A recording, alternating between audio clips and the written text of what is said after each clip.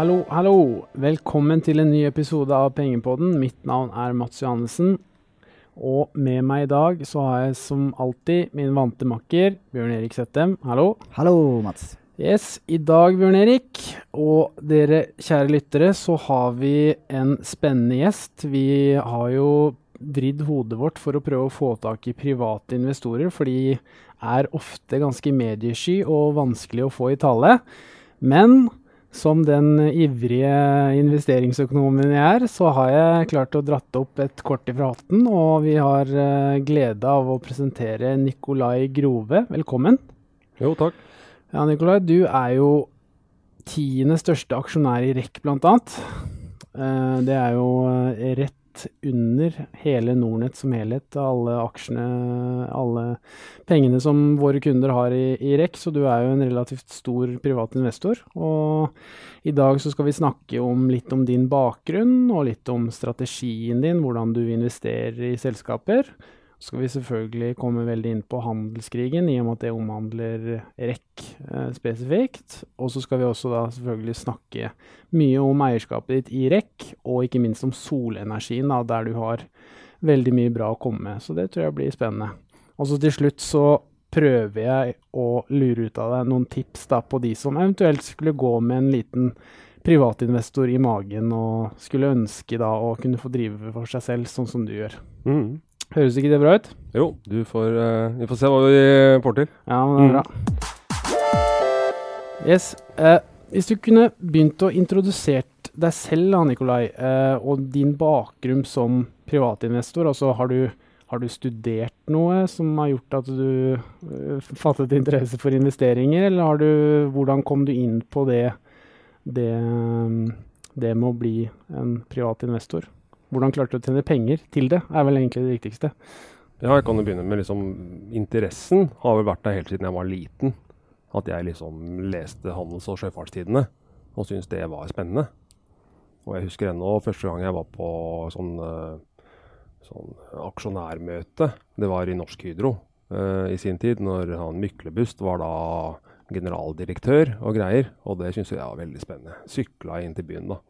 Og møtte på det greiene der. Hvor gammel var du da? Da var jeg tidlig I tenårene. Ja. Og etter hvert så, I begynnelsen så var dette med aksjehandel, det var jo litt komplisert. Det var jo sluttsedler, man måtte føre inn I selvangivelsen manuelt, ikke sant? Der kom jo posten. Det jo først de siste, 15 årene. Ikke det engang, 10 årene. Dette her har blitt helt automatisert og veldig, veldig kurant da. For menigmann å drive med, liksom. Ja, for da fikk du vel sånne aksjebrev også, gjorde du ikke det I posten? Nei, det så lenge har ikke jeg holdt på. Nei, okay. Men jeg fikk sluttsedler, ja. Og dette altså dette her ble ikke, det var ikke noe sånn automatikk I det, sånn som det fra dere nå. Så går man jo bare inn, og så det et vedlegg til selvangivelsen. Nå det jo ikke det engang heller. Nå har jo ligningsmyndighetene greid å matche dette med det dere driver med. Men altså, man måtte føre det manuelt. Det var jo et styr. Man måtte ta vare på alt dette her, ikke sant? Og ha en ringperm da, ikke sant? Nei, så det var mye kål I den tiden, men det var jo sånn det var. Men til tross for det, så la det ikke noe dempe på interessen. Nei, jeg synes alltid det har vært spennende da. Jeg synes det. Jeg tror det var han gamle Big Bock-gründeren, Ola Mæle, som sa det en gang, at den som har mest penger når han dauer, han har vunnet. Jeg synes det var veldig morsomt sagt. Så det ditt mål I dag. Men så du kjøpte dine første aksjer da du gikk på videregående? Ja, det var nok litt senere enn det. Det var det nok. Og så, hvordan klarte du da å bygge opp den første millionen for å stille det på den måten? Ja, det kom jo litt senere igjen. Det tok litt tid det, altså jeg har vært I vanlig jobb, jeg har liksom hatt bolig, men det var jo der pengene ble skapt I utgangspunktet, I eiendomsinvesteringer på 90-tallet og 2000-tallet. Det var det også siden 2002-2003 liksom, så har jeg kun drevet med aksjer. Det noen spesielle bransjer du har interessert deg veldig for sånn gjennom tid? Har det forandret seg, eller har du følt 5-10 selskaper gjennom tidenes løp? Nei, som mange andre så har jeg nok fulgt litt for mange selskaper opp igjennom.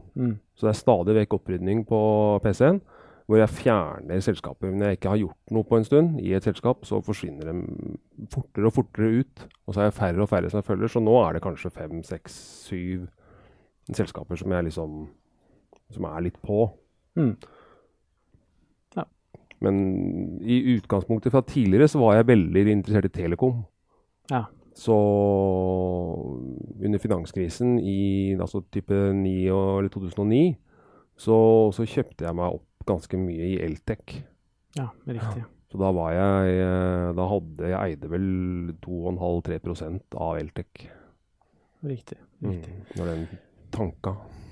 Grunnen til at vi kom i kontakt med deg, var jo at du er nettfondskunde, og på et seminar her forleden så var du, og da tok jo Mats tak i deg og spurte om du ville komme hit i vår podcast. Og om en ukes tid så blir jo alle nettfondskunder flyttet over til Nordnet sin handelsplattform. Har du vært inne og sjekket Nordnet sine sider nå det siste? Det skal jeg være ærlig og si at det har jeg ikke gjort. Da må du gjøre det, for nå i helga så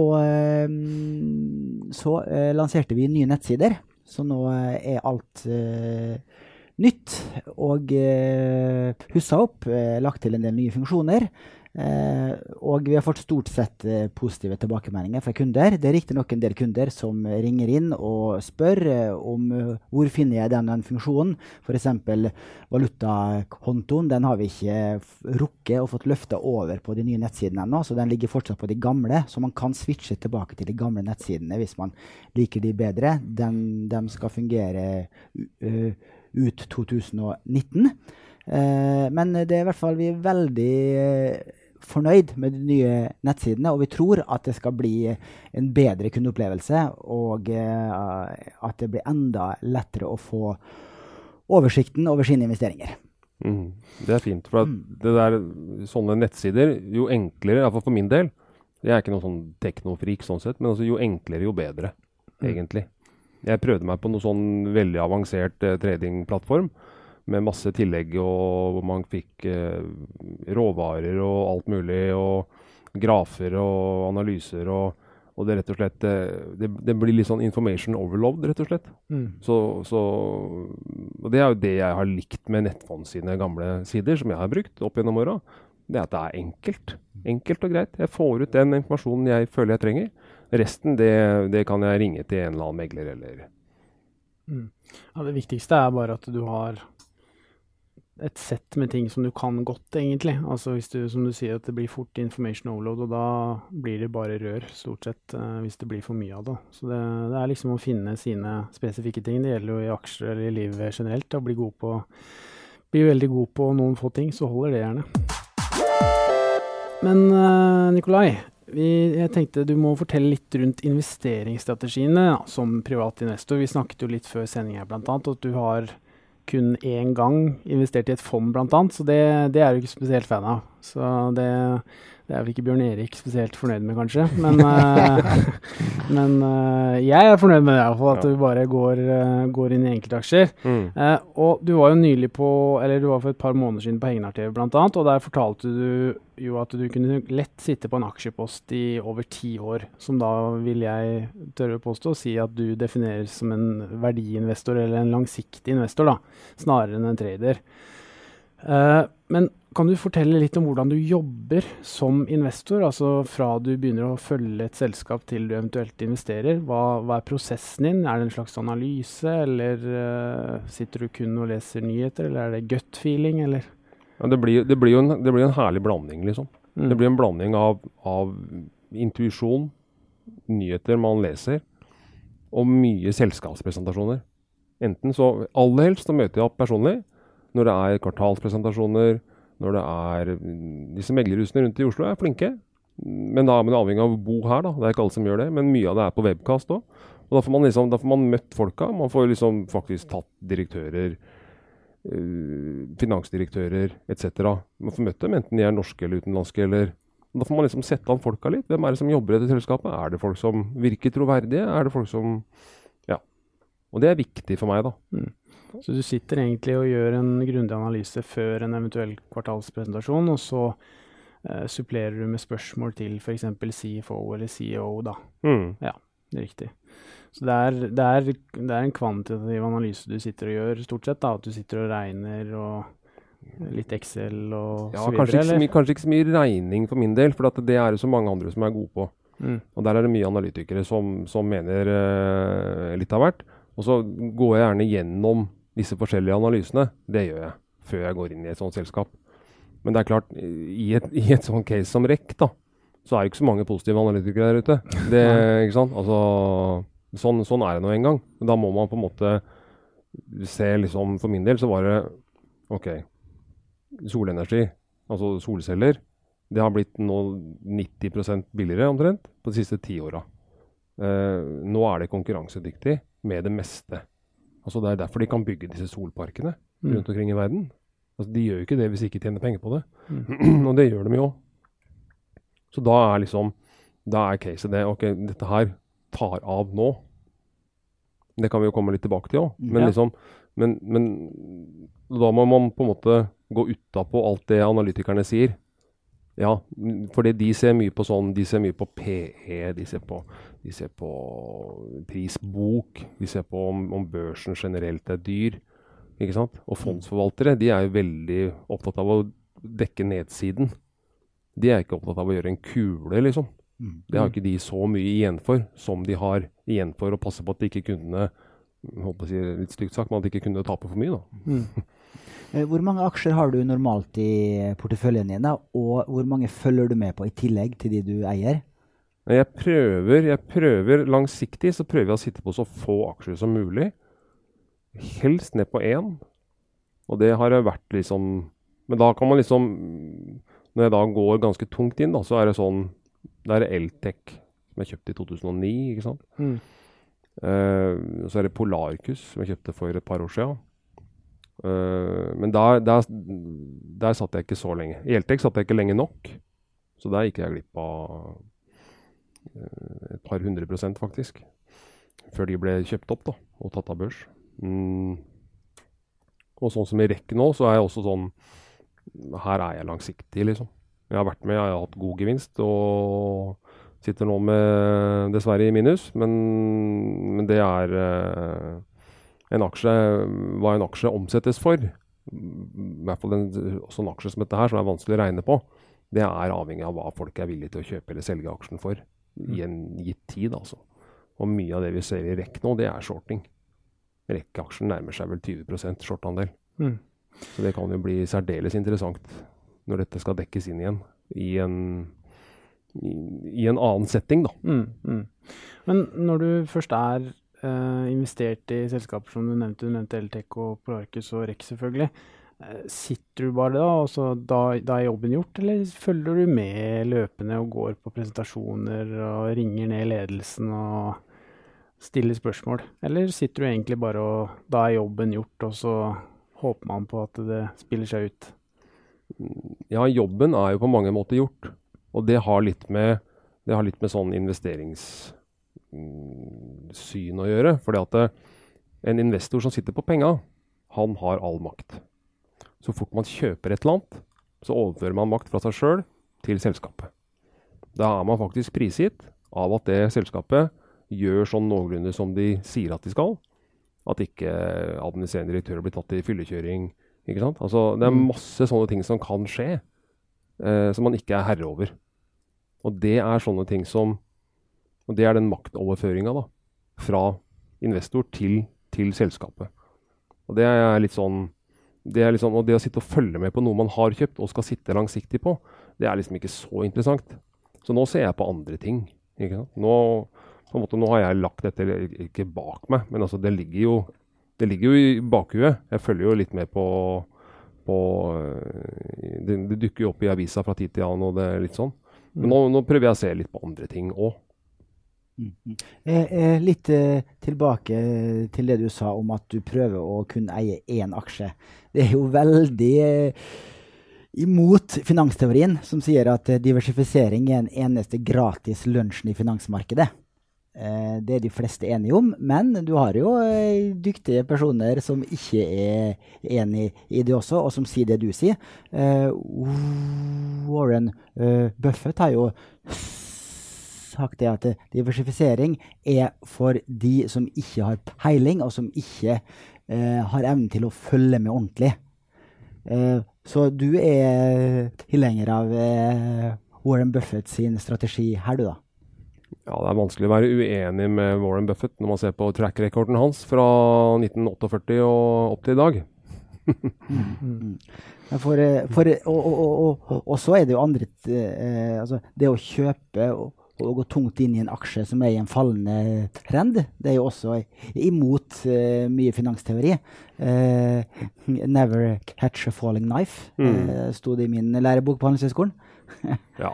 Samtidig så det i hvert fall der jeg har gjort de beste gevinstene for min egen del, da. Nå ikke det like store størrelser som deg selvfølgelig, Nikolai, men prosentene blir jo det samme, da. Det jo at du prøver å ta hjem en bunn. Det liksom, i flere tilfeller så vil du jo selvfølgelig brenne deg, men klarer du å treffe den bunnen, da, så gjør du en ordentlig kule. Så det jo, man ser jo det på flere av de større investorene, og de gjør jo nettopp det, da. At de kjøper aksjer som har falt ganske mye, for at man har tro på at det blir en reprising, og da vil jo de prosentene komme voldsomt, da. Men nå har ikke jeg prøvd å time en bunn i rekk, på en måte. Jeg har sett en aksje som har flata ut, da, på et veldig lavt nivå. Og så ser jeg at dette her et marked som kommer veldig. Men på grunn av da en politisk avgjørelse tatt i 2011 omtrent, hvor da Kina ila en god del straffetoll på silisium produsert i USA, så har da REC ligget nede for telling, liksom. Og så en annen ting som jeg tenkte å snakke litt om, Nikolai, når vi snakket litt sammen om det tidligere, det i forhold til det med emisjoner og sånt, og det kom jo rett etter at du var på Egnar TV, så kom det jo en emisjon blant annet i REC, da. Og hvordan jeg tenker det litt nysgjerrig på det, hvordan du stiller deg til type emisjoner som du kanskje blir tilbudt fra meglere og så videre. Altså der det jo ofte en fordeling på at de som store og gode kunder, typisk Spetalen og Haudemann Andersen og så videre, de får vel mest sannsynlig telefon først, fordi de gjerne har mest penger og deltar ofte i disse emisjonene. Hvordan stiller du deg til sånne typisk emisjoner hvis det et selskap du interessert i å være med på, da, la oss si Kahoot typisk da, som skal for eksempel på børs. Hvordan stiller du deg til sånne typer prosesser? Hvordan håndterer man det som en litt mindre privat investor? Da? Vel et bedre... Interessant spørsmål det. Og du kan nevne Kahoot, du kan nevne litt sånn selskaper som Atlantic Sapphire, du kan nevne sånne forskjellige bedrifter som det. Problemet for de som såpass, eller relativt små, sånn som meg da, så vi får ikke være med på dette her, i hvert fall ikke ennå, vi får ikke være med på dette her i utgangspunktet. Ikke sant? Altså, når et sånt selskap går på børs på 50 kroner, så det noen som har fått kjøpt aksjer her på 5 kroner, eller 10 kroner, ikke sant? Som har sittet noen år da. Så man kommer inn veldig sent i løypa. Så det gjør jeg sjelden, liksom. Akkurat Atlantic Sapphire var jeg med på emisjonen når de gikk på børs, og derfor jeg nevnte det nå. Der solgte jeg meg raskt ut igjen, fordi jeg ville kjøpe Polarcus i stedet i den tiden, da. Men for meg så det på en måte mer interessant å se på selskaper som har av forskjellige årsaker falt veldig mye gjennom mange år. Men samtidig hvor det noe fremtid, man må liksom gå litt tilbake i tid og se hva som har skjedd. Har det vært dårlig ledelse? Har det vært feilslått? Har de bygget fabrikker som ikke fungerer? Ikke sant? Har man brukt brukt penger helt feil? Har man betalt ledelsen alt for bra? Har de fått liksom masse opsjoner? Alt sånt noe. Det på en måte mer interessant for meg å se da, når det sa et selskap som REC da, som faktisk hvis man i bunn og grunn ser på det, så det jo industriproduksjon. Det ikke en app, knapp. Det er ikke et legemiddel som bare kan bli strøket. Det er rett og slett en ganske kjedelig industriaksje, egentlig. Og som da grunnet en politisk avgjørelse, tilbake da nå 8 år i tid da, har måttet lide for det, og det var jo på en måte ingen som trodde at den tollsatsen der, dette var jo et tysk selskap i sin tid, som heter SolarWorld, som klagde på at kineserne dumpa solcellepaneler på det amerikanske markedet, fordi de var subsidiert. Og så gikk amerikanerne inn og sa, ja, dette her er subsidier, dere greier ikke å produsere så billig. Og så sa de at da legger vi toll på kinesiske solceller. Ja, da sa kineserne, det er greit, da legger vi toll på amerikansk litium. Og så har det vært en sånn standstill siden. Obama-administrasjonen prøvde å se på dette her, men kineserne var ikke interessert. Men nå er situasjonen også i Kina en helt annen. Ja, det er egentlig det vi skal inn på nå, Nikolai, for det er jo ett tema i markedet som trumfer alt annet nå i disse dager, og det er jo handelskrigen. Og det er jo da fortrinnsvis mellom USA og Kina selvfølgelig, men nå har vel Trump også pålagt Mexico 5% straffetoll mot, unnskyld at jeg ler, men hvis Mexico da skal kunne reversere dette her da, og bli kvitt denne tollen, så må de da stoppe all ulovlig innvandring til USA. Med andre ord, det er nesten helt umulig. Og vi spiller jo inn denne podcasten på tirsdag, og utifra hva mediene har sagt, så skal presidenten i Mexico møte Donald Trump på onsdag for å snakke da. Så vi får jo se hva som skjer i løpet av denne uka da. Men det virker jo relativt fastlåst da, for det blir vanskelig å stanse x antall millioner ulovlige innvandrere som vil prøve lykken i USA da, fra å rømme fra fattigdom. Så det er jo en interessant vri på en ny type tollkrig da. Men hvis du ser på det store bildet da, Nikolai, hva er dine perspektiver på handelskrigen? Vi hører jo noen tror på en snarlig løsning, og nå kom jo DNB ut i forrige uke vel, og mente at det ikke kom til å komme en løsning i det hele tatt, og det bare vondt ble til verre da. Nei, jeg er jo helt overbevist om at de kommer frem til et eller annet. At retorikken tilspisser seg nå, som det virkelig går mot den siste finalen da. Man skulle selvfølgelig vært det foruten, ikke sant? Man skulle selvfølgelig, at de skulle bare blitt enige om noe som var fornuftig. Men det ligger litt i dette med denne type konflikter, at mye av det er veldig lett løselig.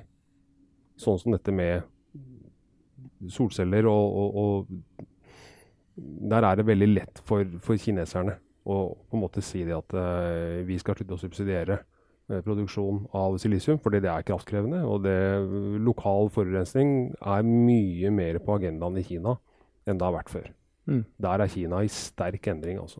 Bare det at de har byer, eller spesielt en relativt stor by, hvor alt er på strøm. Altså alt av kjøretøy, busser og biler, og de bussene vi skal få i Oslo nå, nye elbusser, jeg regner med at de også er fra Kina.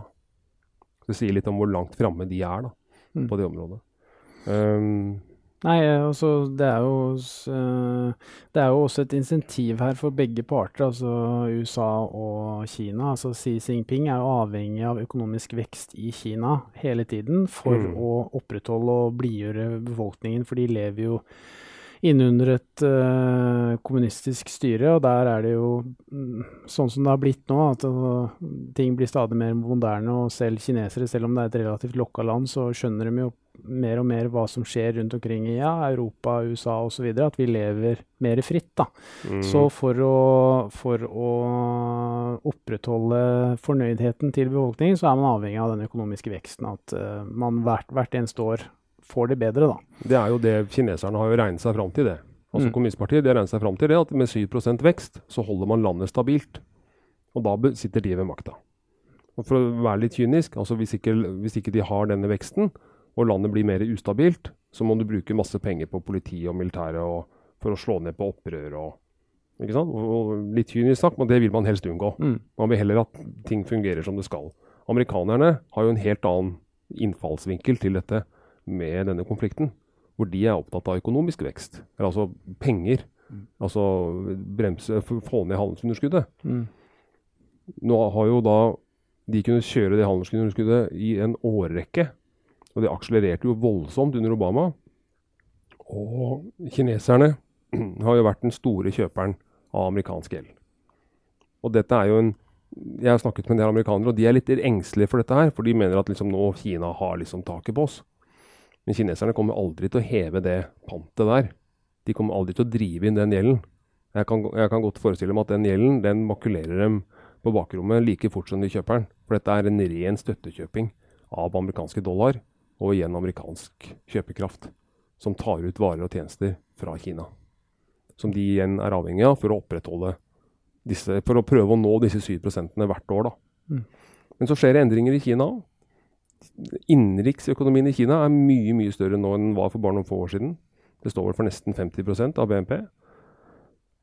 Og da klart, da begynner insentivene for kineserne til å få til endringer internt, som er vanskelig for de. Dette med rettigheter, dette med patentsikring, dette med opphavsrett, innsyn, muligheten for utlendinger til å investere.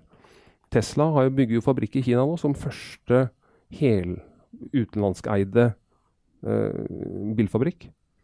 Dette er mye mer interessant for kineserne å få en løsning på dette her enn det har vært før. Og det er klart, det er en smertefull prosess for de også. For dette er vanskelig, særlig i et, sånn i et kommuniststyrt land. Da. Men at det er helt nødvendig for kineserne, ja. Og de har jo hatt en veldig kapitalflukt og hjerneflukt i mange, mange år. Det første en kineser gjør, som oppnår en viss levestandard og økonomi, det er å flytte fra Kina. Sånn kan man ikke ha det, ikke sant? Man kan ha det, men så de ønsker jo ikke det. Det, eller å kjøpe kunst, eller Rolex-klokker, eller verdifulle assets, da, sånn at du lett kan i hvert fall transportere noe av formuen din ut av Kina. Det også er jo veldig på dagsorden. Det ser man jo bare hvis man tar grafen om en Rolex Submariner kontra en hvilken som helst verdensindeks, så ser du at den er mange ganger den indeksen. Og det er jo litt av grunnen til det er jo akkurat dette med Kina, da. Så din investering i REC er i hovedsak basert på en relativt snarlig løsning av handelskrigen? Ja, du kan si hvis ikke det blir noen løsning på det, så har jo REC sagt, da legger jo vi ned silisiumproduksjonen, altså på et langsiktig grunnlag i USA. Og hvis vi får da en løsning på handelskrigen, hvor mye kan REC stige med da, tror du? Nei, det er helt avhengig av REC sine aksjonærer. Hva de er villige til å selge aksjene for. For da er det da nesten 20% noe rundt der som er shorta, og de skal da dekke seg inn. Enten så skal de dekke seg inn fordi de ser at nå må vi dekke oss inn, eller så blir de dekket inn av sine respektive banker.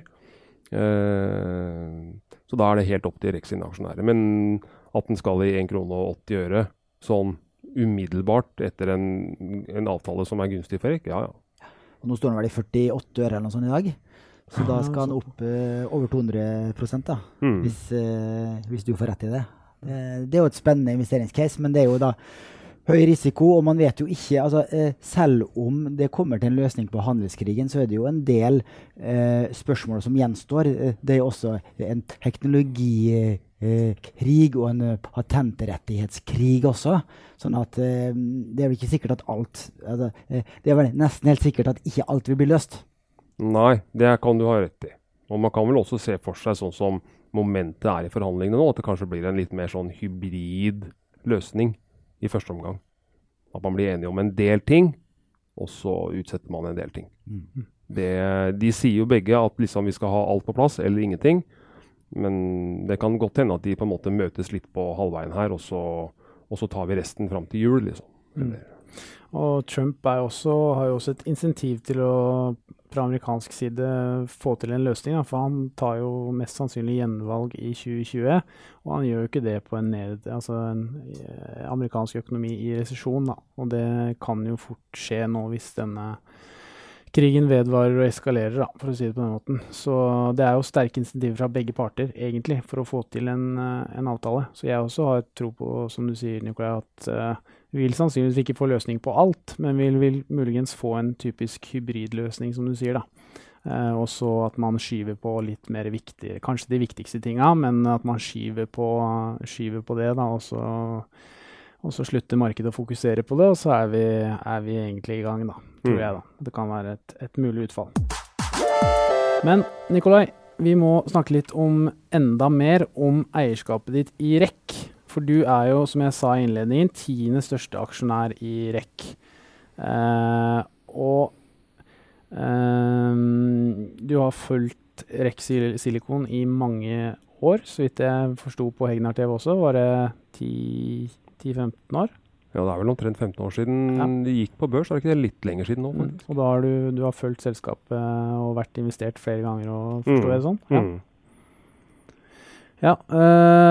Og det som var interessant da, det som fattet veldig interesse for når jeg hørte på deg på Hegnar TV, var blant annet det du kunne fortelle om solmarkedet. Og det er jo et stort marked og et voksende marked, og vi har jo flere aktører som driver, eller i hvert fall på Oslo Børs så har vi en aktør som driver solparker, Scatec Solar blant annet, som har gjort det veldig bra nå den siste perioden på børsen. Men kan du ikke fortelle litt om det som skjer i solmarkedet, for der vet jeg at du har god kunnskap.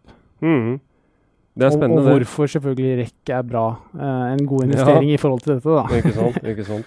Nei, det er jo dette med solceller og solenergi, det har blitt veldig, veldig mye rimeligere. Produktet ut til sluttbruker har blitt veldig mye, det er vel 90% prisnedgang på de siste 10 årene. Så det er nå godt konkurransedyktig, med mye annet da, eller det meste annet. Og det ser man jo på at de bygger disse solparkene.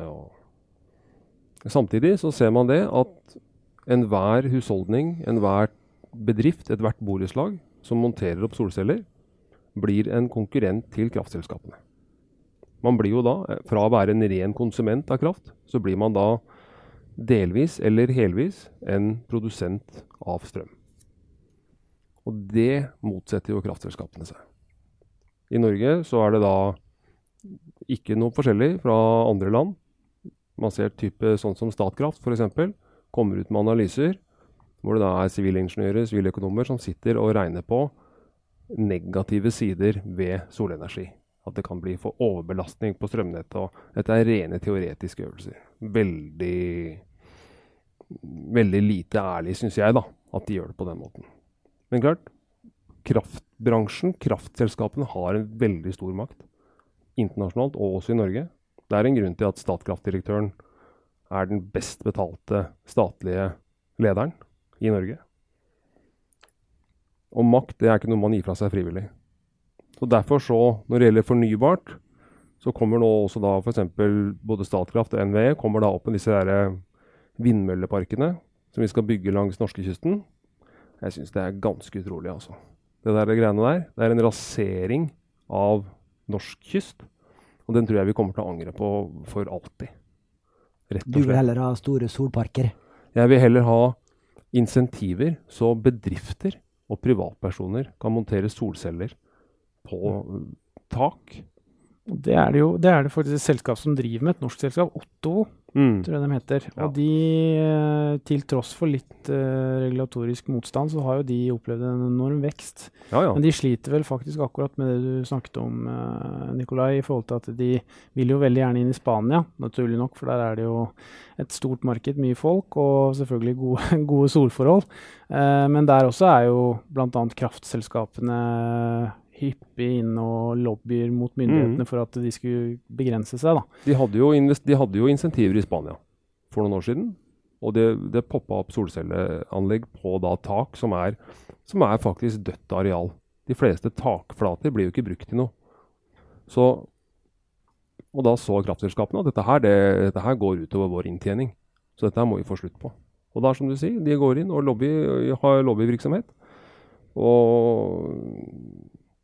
Og sånn som i Norge da, så har du den der, jeg leste noe nylig om disse her matvaregrossisten Jo Johansen, skal bygge nytt sånn kaffebrenneri ute i Vestby, og der skal de da kle 2 vegger med solcellepaneler. Og det skal generere ca. 220 000 kilowatt i året, bare på 2 vegger. De klargjør taket for solceller, men det de sier, det er det. At hvis vi kler hele taket her med solceller, så vil vi produsere mye mer strøm til tider enn det vi bruker selv. Dette anlegget kan være nedstengt en tid hvor det ikke brennes kaffe. Det kan være helger, ferier og så videre, hvor det ikke er drift på anlegget. Disse såkalte feed-in-tariffene, altså det man får betalt da, for å produsere, for å gi strøm tilbake til nettet, det er så forsvinnende lite i forhold til hva man betaler. Så da lønner det seg ikke. Fordi å på en måte overdimensjonere anlegget og produsere kortreist, bærekraftig, miljøvennlig strøm. Og det, i den tiden vi lever i nå, så er det helt høl i huet. Det er helt høl i huet at ikke politikerne har lovfestet dette her på en eller annen måte. At man skal få, man burde faktisk fått krone for krone. Man burde fått like mye betalt for den strømmen man produserer, som for den strømmen man kjøper. Så får heller Statkraft og disse tåle å tjene noen 100 millioner mindre i året, mot at vi har mye, mye mer solcellestrøm produsert i Norge enn det vi har. I dag er det forsvinnende lite. Og det har litt med samfunnets robusthet å gjøre også. Man ser liksom, for eksempel, også når strømmen går rundt omkring, hvis man hadde hatt mer solceller å trekke på da, så ville man kunne opprettholdt mer strømkapasitet da, i en eller annen nasjonal krise eller lokal krise. Man ser jo liksom at nødnett og telefonnett og sånn går ned fordi strømmen forsvinner. La oss få litt harde fakta på bordet også. For jeg er også litt interessert i det finansielle her. Sånn at du kjøper din desidert største aksjepost REC. En aksje som har vært i en sammenhengende nedadgående trend siden finanskrisen i 10 år. Hvor mye, kan du spørre hvor mye du har investert for, og hva er snittkursen din? Ja, snittkursen min ligger på sånn cirka 70 øre. Ja, så nå har du et tap på i overkant av 30%. Ja, det høres ikke bra ut når du sier det sånn, men det stemmer nok. Ja. Og hvor mange millioner har du investert? Nei, det er vel i underkant av 20. Ja, det er jo mye penger for, for de fleste, og også for deg også, siden det er jo din største post. Og så har du litt andre verdier utenom disse REC-aksjene, eller er det her alle dine verdier? Nei da, det er det ikke. Jeg har nok til, salt i maten. Ja, så selv om de skulle gå konkurs i verste fall, så vil ikke du knekke ryggen av den grunn? Nei, nå ser jeg vel ikke noe konkursscenario som nært forestående her, men nei da, jeg skal overleve det. Det er jeg ikke redd for. Men det er som jeg nevnte på Hegnar også. Altså, de har et bud på den ene fabrikken. Ja, som overstiger børsverdien av selskapet? Ja, som overstiger børsverdien av selskapet, av hele selskapet, sånn som kursen er nå. Men Nikolai, solcellemarkedet som du var inne på her nå, og litt om diverse aktører og så videre. Hvor plasserer man REC-en her? Hva er det som er så interessant med solmarkedet i forhold til REC da? Nei, det er jo silisiumproduksjonen. Og den FBR-teknologien som de bruker, som gjør at de har per i dag, de er de mest effektive. Men de slipper bare ikke til på markedet, grunnet av denne konflikten da, som har pågått i mange år. Så, men jeg tror nok pengene i solenergi i årene som kommer, det tror jeg nok vel så mye ligger hos den entreprenøren, elektrikeren med god lokal tilknytning, som kan finne en produsent, en leverandør, kjøper inn en container med solcellepaneler eller fliser, altså sånn som ser ut som takstein. Det er det som kommer. Og kjøre kampanjer på dette lokalt. Og det er REC med, holdt jeg på å si, altså silisiumproduksjon selvfølgelig. Ja. Så det er egentlig et spill på en megatrend da, fremover i tid, som du ser det.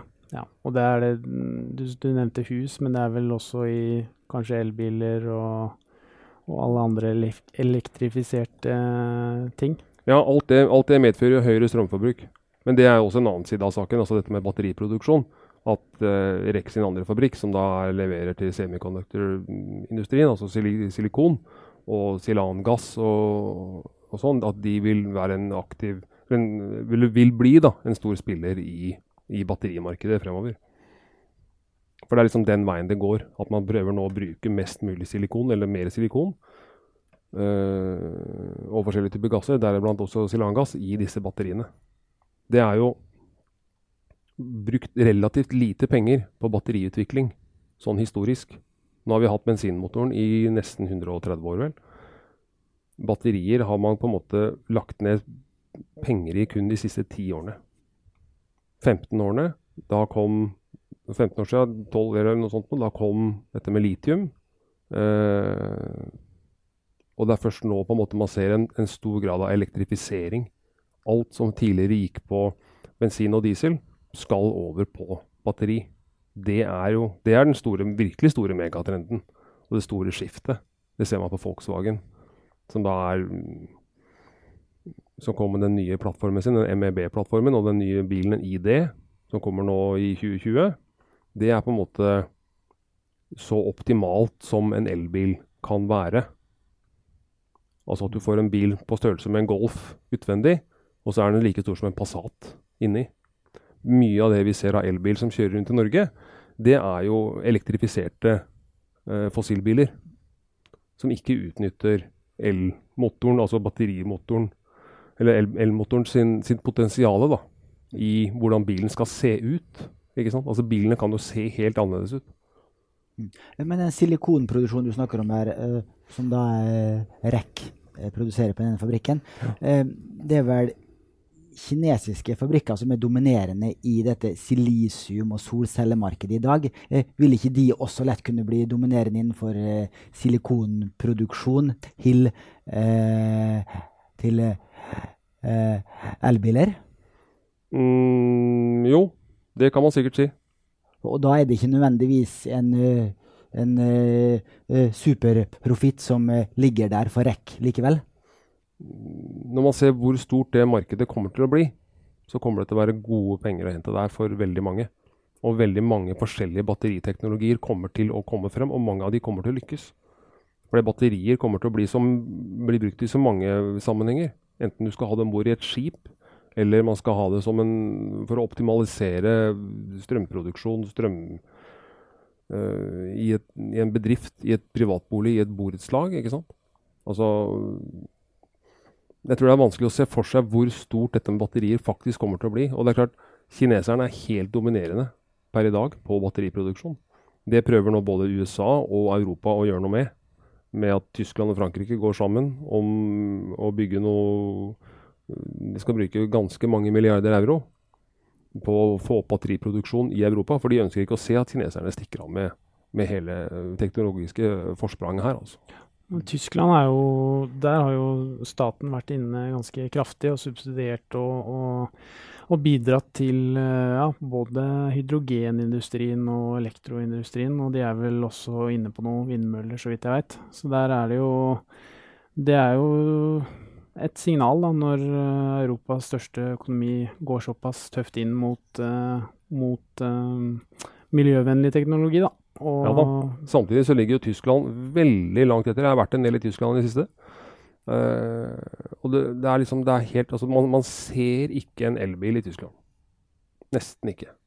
Hvis man ser en elbil der, så kan det like gjerne være en nordmann på ferie. Altså. Så det er klart, der tror jeg tyskerne ligger og venter litt og ser han, og så satser de på at når de først kommer, når de først ruller ut noe, så gjør de det skikkelig, da det planlagt, og da det full fart. Da det ladestasjoner, da det elbilparkeringer, og dette her, det tyskerne gode på, og snu seg fort rundt. Og det det samme som kineserne sier også. Dette med elbil, nå selges det litt over 1 million elbil i året i Kina. Når vi snur oss og bestemmer oss for dette, så det den veien det går. Og da det uinnkallig forbi. Ikke sant? Men det som har vært bremsen på elektrifisering av bilbransjen, det har jo vært batteriteknologi. Og det som jeg liksom nevnte i sted også, altså det først nå, de siste årene, at man virkelig har brukt store midler på dette med batterier. Og det stopper ikke, altså.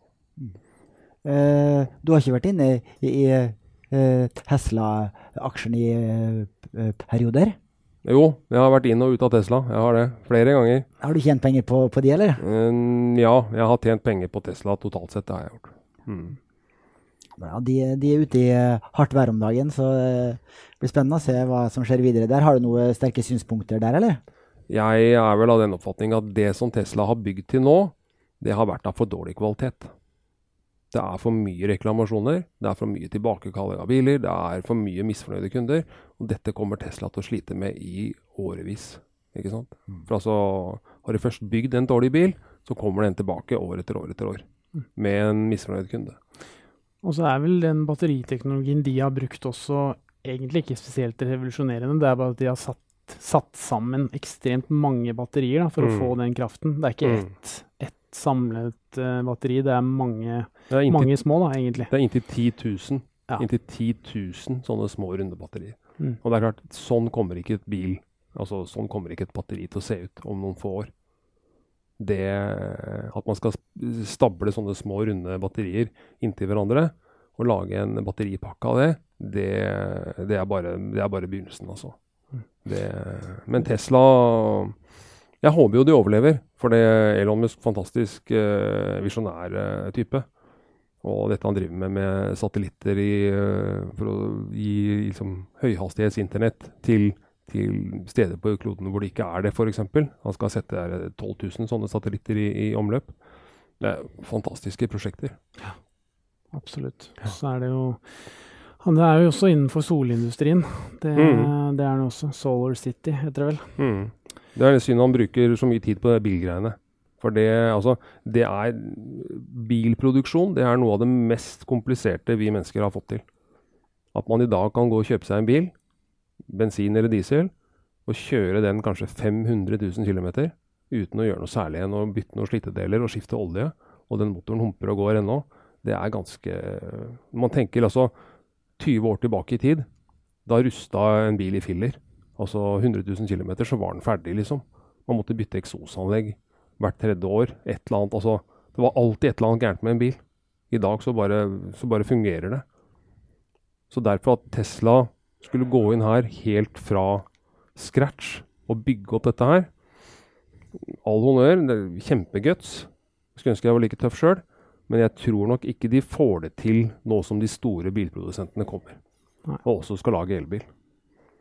Men altså Tesla Model 3, det er en fantastisk bil. Det er liksom, det er så nære en optimalisert elbil som man kommer i dag. Den er bygd som en ren elbil, og utnytter alle fordelene som elektrifiseringen gir da. Og det er jo flere nå som godter seg endelig på at Tesla-kursen faller, har jeg fått med meg i mediene. Så det er jo bra for dem sånn sett.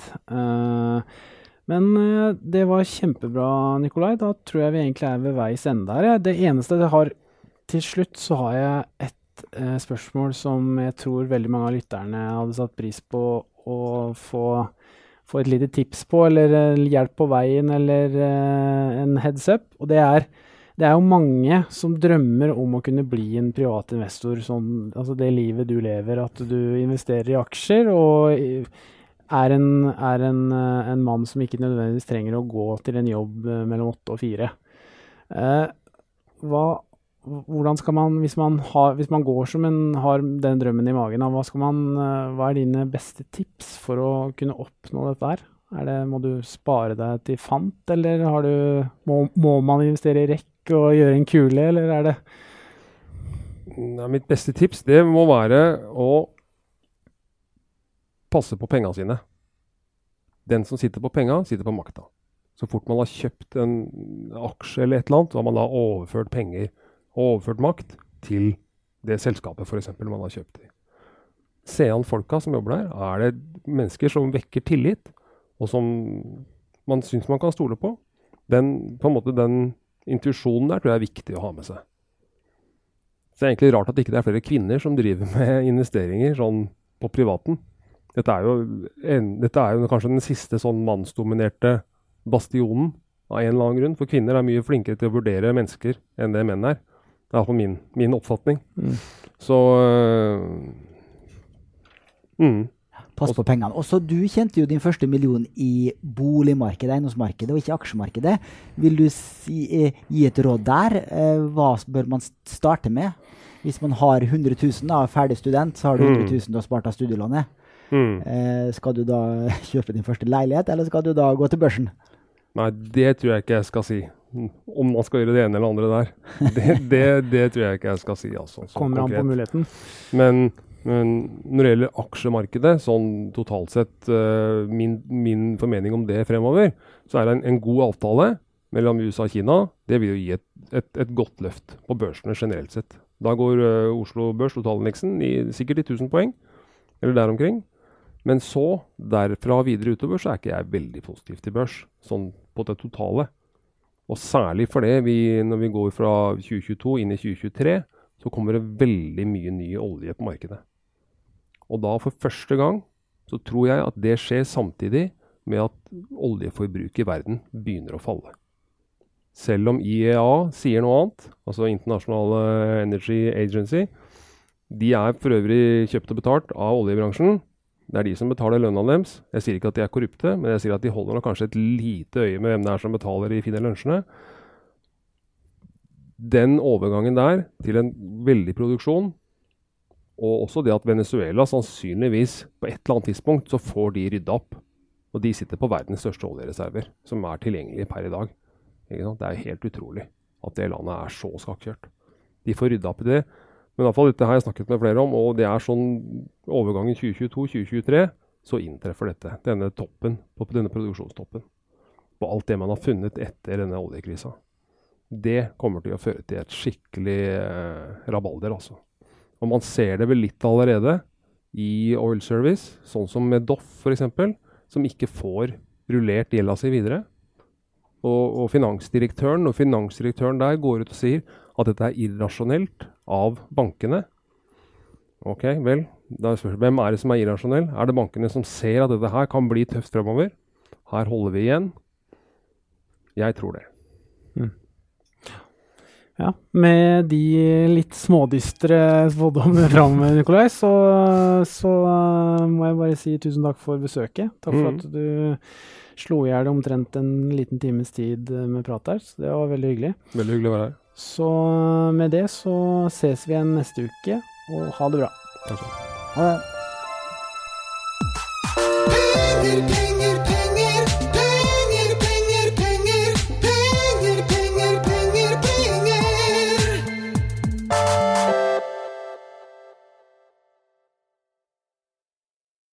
Denne podcasten skal anses som markedsføringsmateriell, og innholdet må ikke oppfattes som en investeringsanbefaling. Podcasten er kun ment til inspirasjon og informasjonsformål. Nordnet tar ikke ansvar for eventuelle tap som måtte oppstå ved bruk av informasjonen i denne podcasten. Les mer på disclaimer-siden på nordnet.no.